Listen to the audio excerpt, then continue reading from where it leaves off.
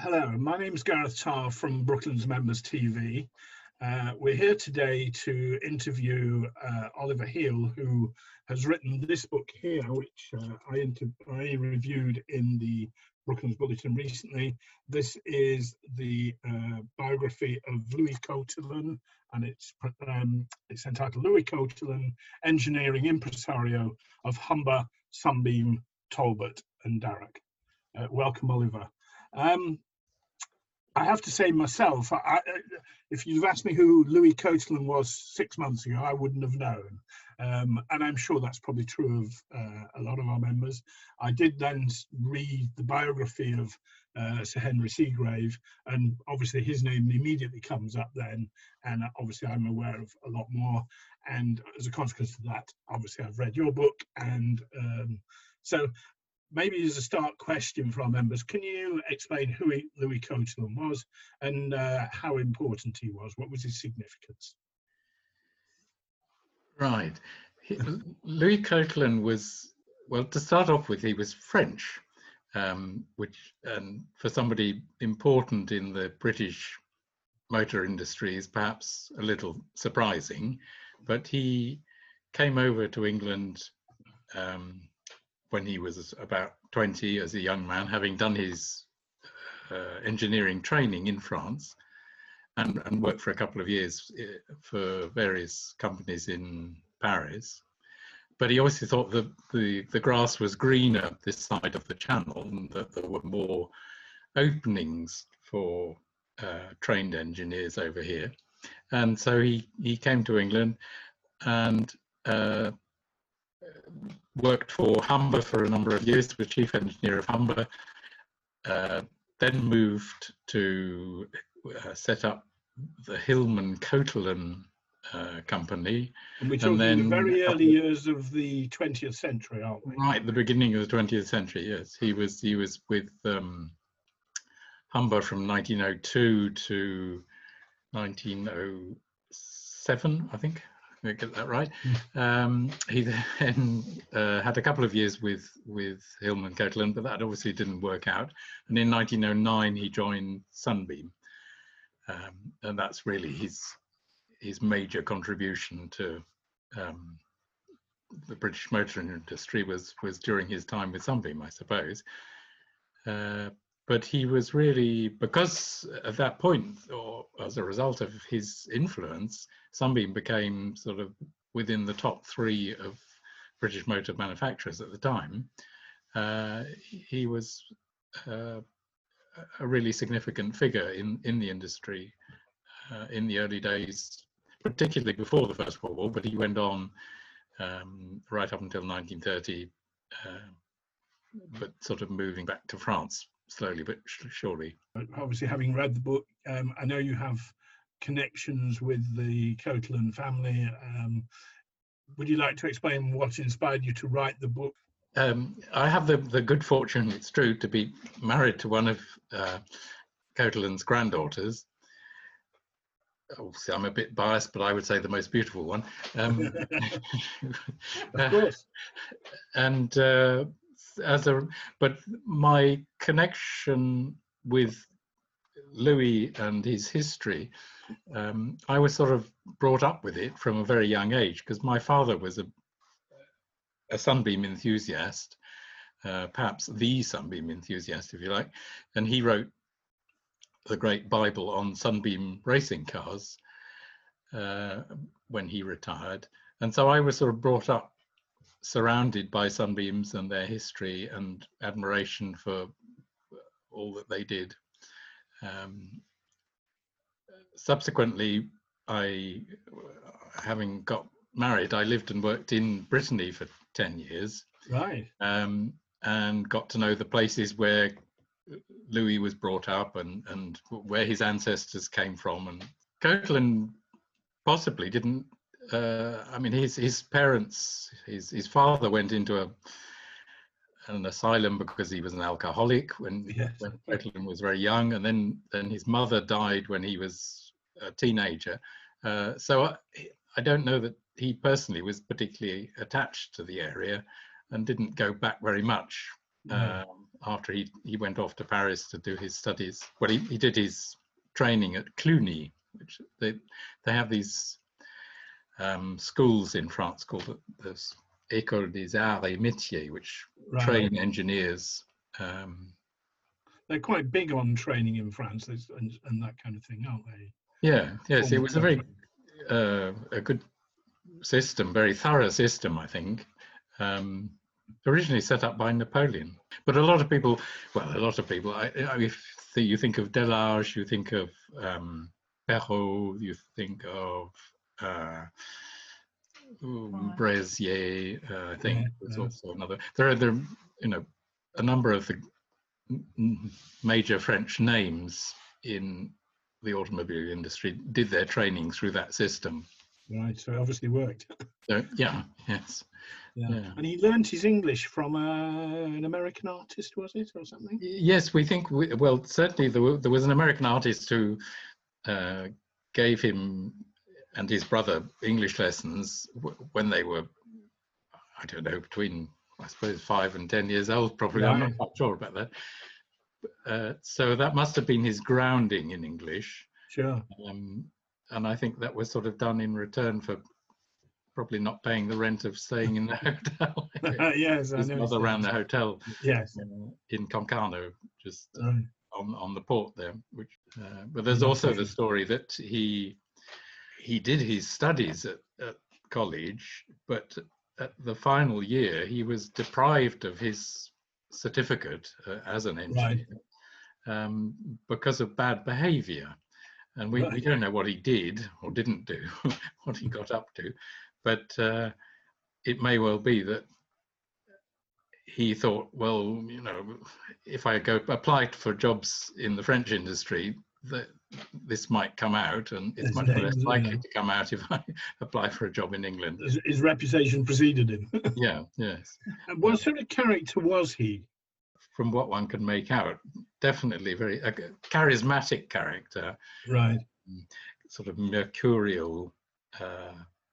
I think when having come to England as a Frenchman, I think that was an advantage for him because he was then effectively classless. I think he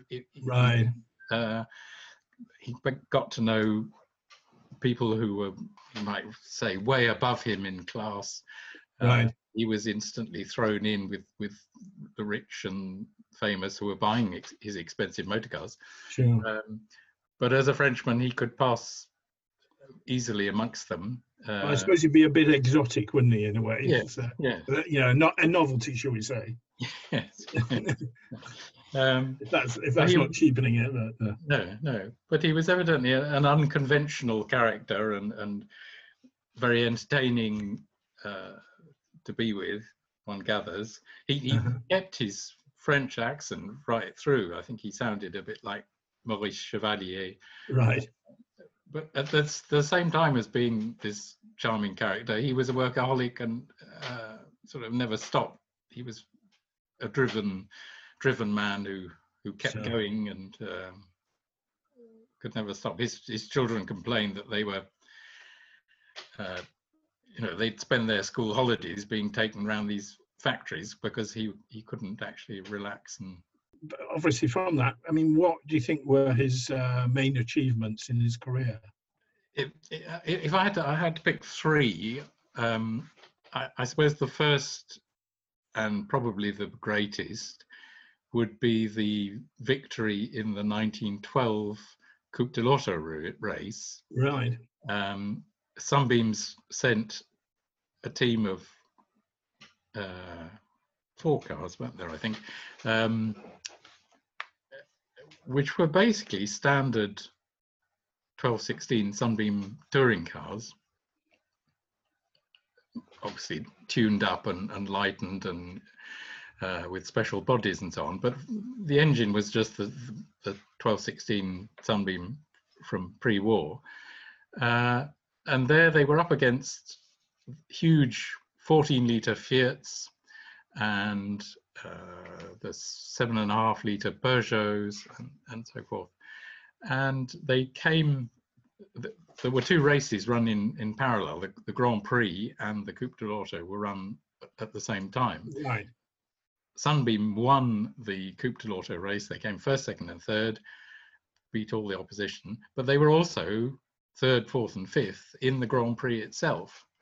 And that was a tremendous achievement. And it was the first time, really, that Sunbeam had ventured into international motor racing on a serious basis. That sort of not only cemented Coatlan's reputation, but I think it set Sunbeam onto a course of success. It's probably his greatest achievement, I would say, or the best thing from his point of view that he did. He then, in between the wars, 1923, he was responsible for the first British car to actually win the French Grand Prix. And that's something that wasn't repeated until, from memory, I think it was Jack Brabham. Yeah, I think and I forget the date. Of Coatlan's great achievements was Seagrave's 1927 200-mile-an-hour record with the 1,000 horsepower Sunbeam. I'm technically perhaps not as interesting as the Grand Prix cars, because the 1,000 horsepower Sunbeam was powered by two aero engines that had been in storage, and they cobbled them together in this what they called the 1,000 horsepower car. But the fact that all worked as it did is again a great tribute to Coatlan's ability to pull things together out of nothing, in a way. Sure, there was an article on that car in the Automobile, I think, in the summer, when I was reading about Seagrave. I've written an article which will appear in the Brooklands Bulletin in the not too distant future on Seagrave. And that car was, that 1,000 horsepower Sunbeam, as you say, had two engines, but it had one at the back with the power going forward, one at the front with the power going backwards. And how they got that to work in the middle with the gearbox, that was a substantial engineering feat. Yes. They had to reverse, one of the engines had to reverse the rotation of, I forget which one. I suppose probably the rear engine would have had to have turned in the opposite direction. Yeah. And the other point about that car, which I think was remarkable, was they didn't just break the land speed record, they absolutely smashed it. They had something like, was it 27 mile an hour extra on top or something? It was 20 to 30 mile an hour faster, which as a percentage was fantastic.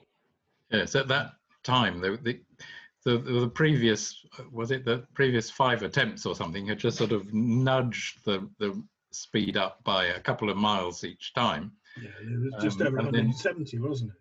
Yes, and then Seagrave came along and blasted it through the roof, as it were. Would you like to explain a little bit what happened to him after he finished at Sunbeam? Because that was around about 1930, I think, wasn't it? Yes, it's untangling the Sunbeam history is quite difficult. Obviously, after the First World War, Sunbeam merged with Talbot and Darragh, and it became the STD Combine. Yeah. As far as I can understand, the finances were never terribly sound. And quite early on, they had to borrow a lot of money at very high interest rate over a 10-year period. And so really from sort of mid-20s onwards, the whole thing was doomed, if you like, because this loan had to be repaid, and they just weren't making enough money to do that. It's often been said that Coatlan's racing, the expense of the racing team, was to blame for this, and I've tried to argue that I don't think that's, I mean, obviously it was part of, he was spending money they didn't really have, but that the problems were much deeper than that, and due to the the financial structure of the group, really. So it was sort of inevitable that would collapse.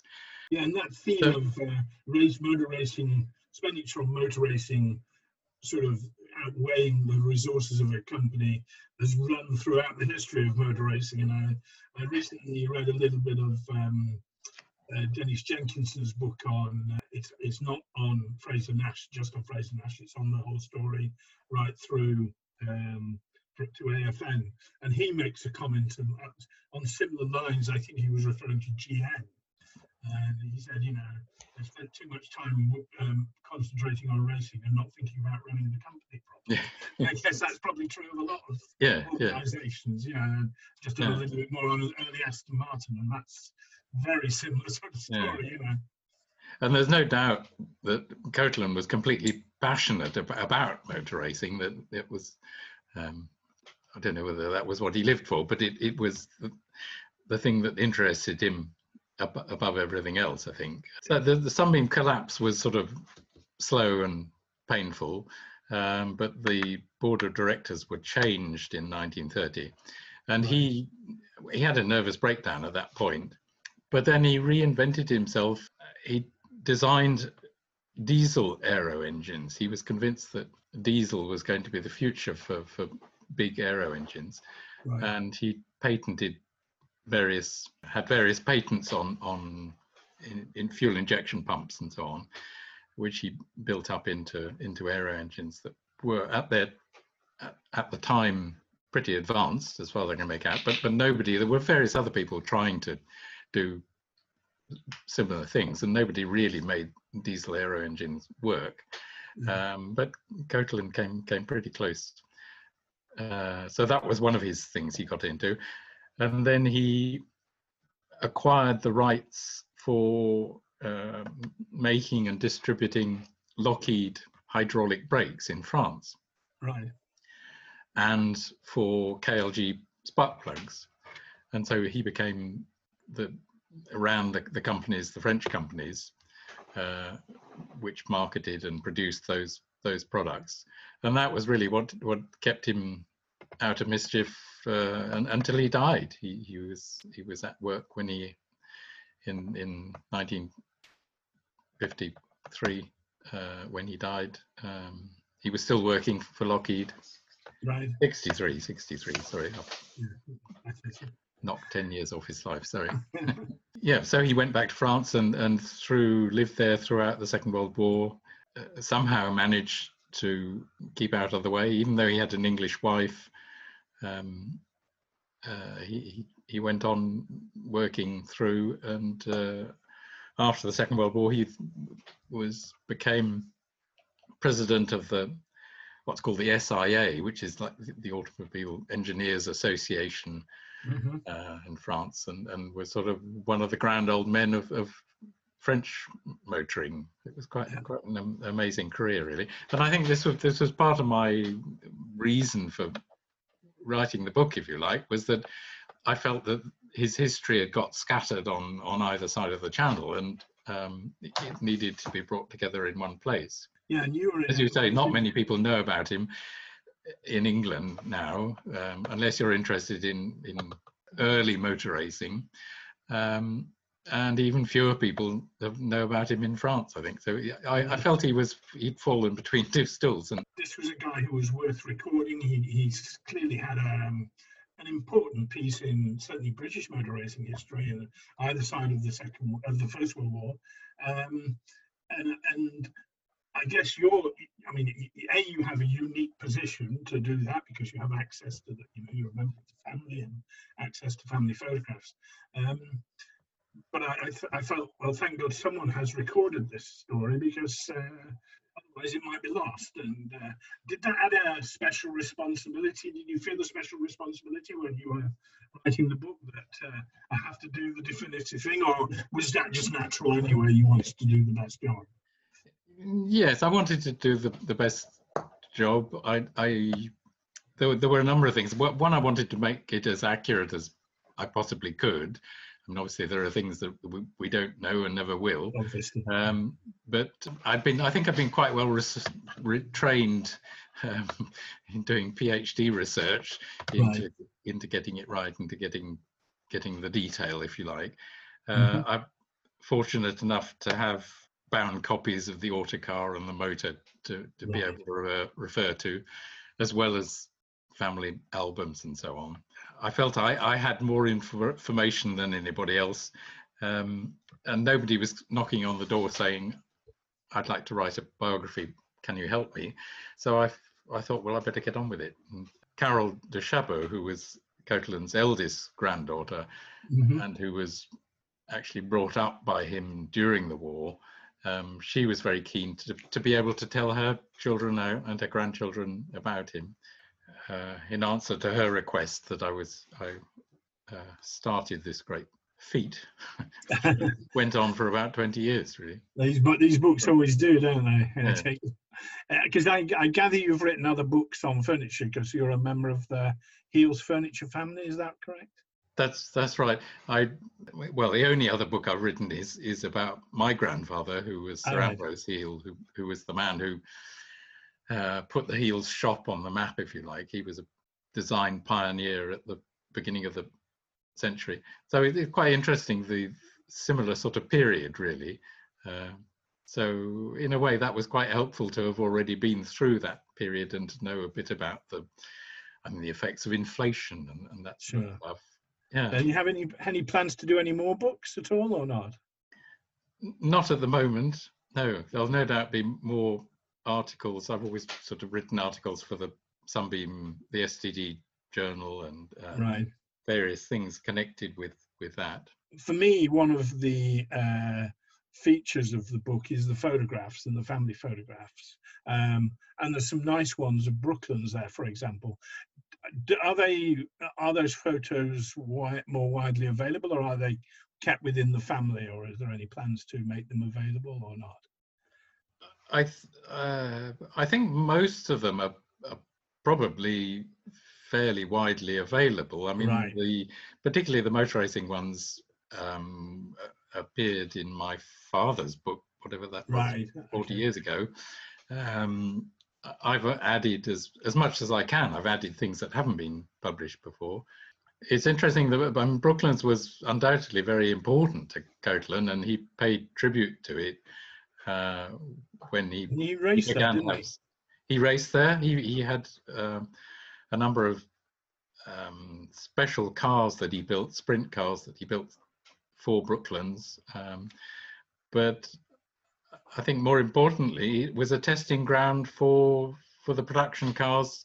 And he said that, you know, his early international successes certainly wouldn't have happened if he hadn't have been able to test thoroughly at Brooklands before going abroad. And it was the facility at that time that the French didn't have, and so he felt he was very fortunate being able to use Brooklands.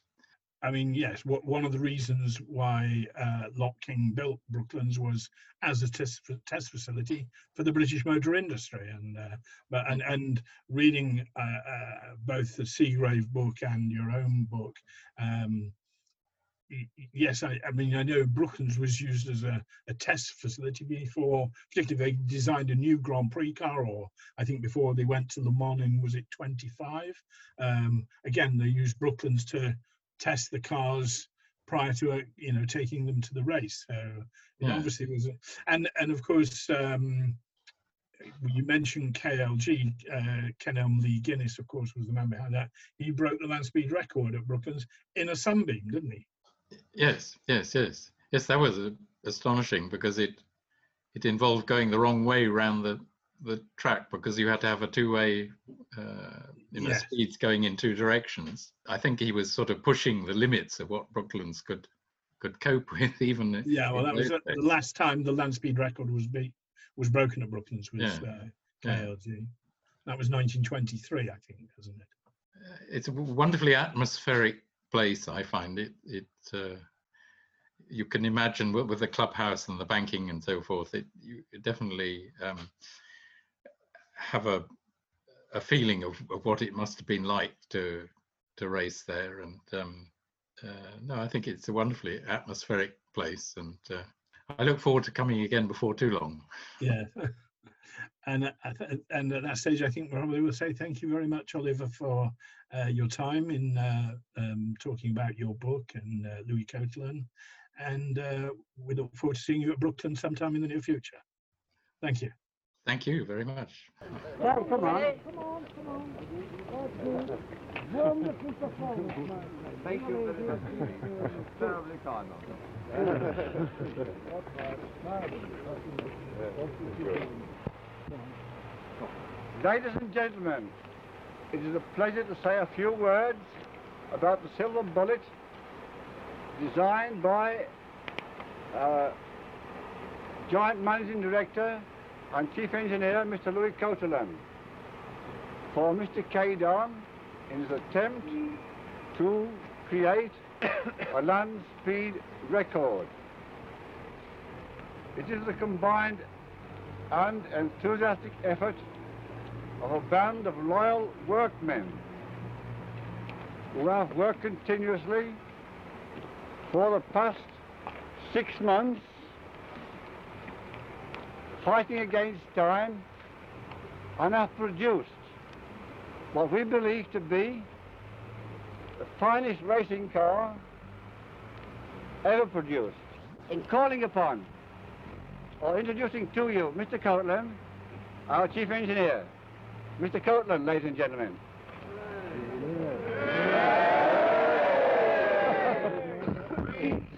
Where is Atwood? On Rose, on that lady. Where is he? Come on, Atwood, don't you go on right there. Ladies and gentlemen, I'm today here, staff of engineer of the Sunbeam, which had around me, who have been working at great pressure to get this car ready to be in time to go to America. On the main, also work night and day. This is the most powerful car ever produced. It has 4,000 horsepower. So we are full of hope of breaking the record, as also we have the finest driver that is today in England, and which we have picked amongst the great many drivers who are at Brooklyn. We have great pleasure in introducing Mr. Caidon.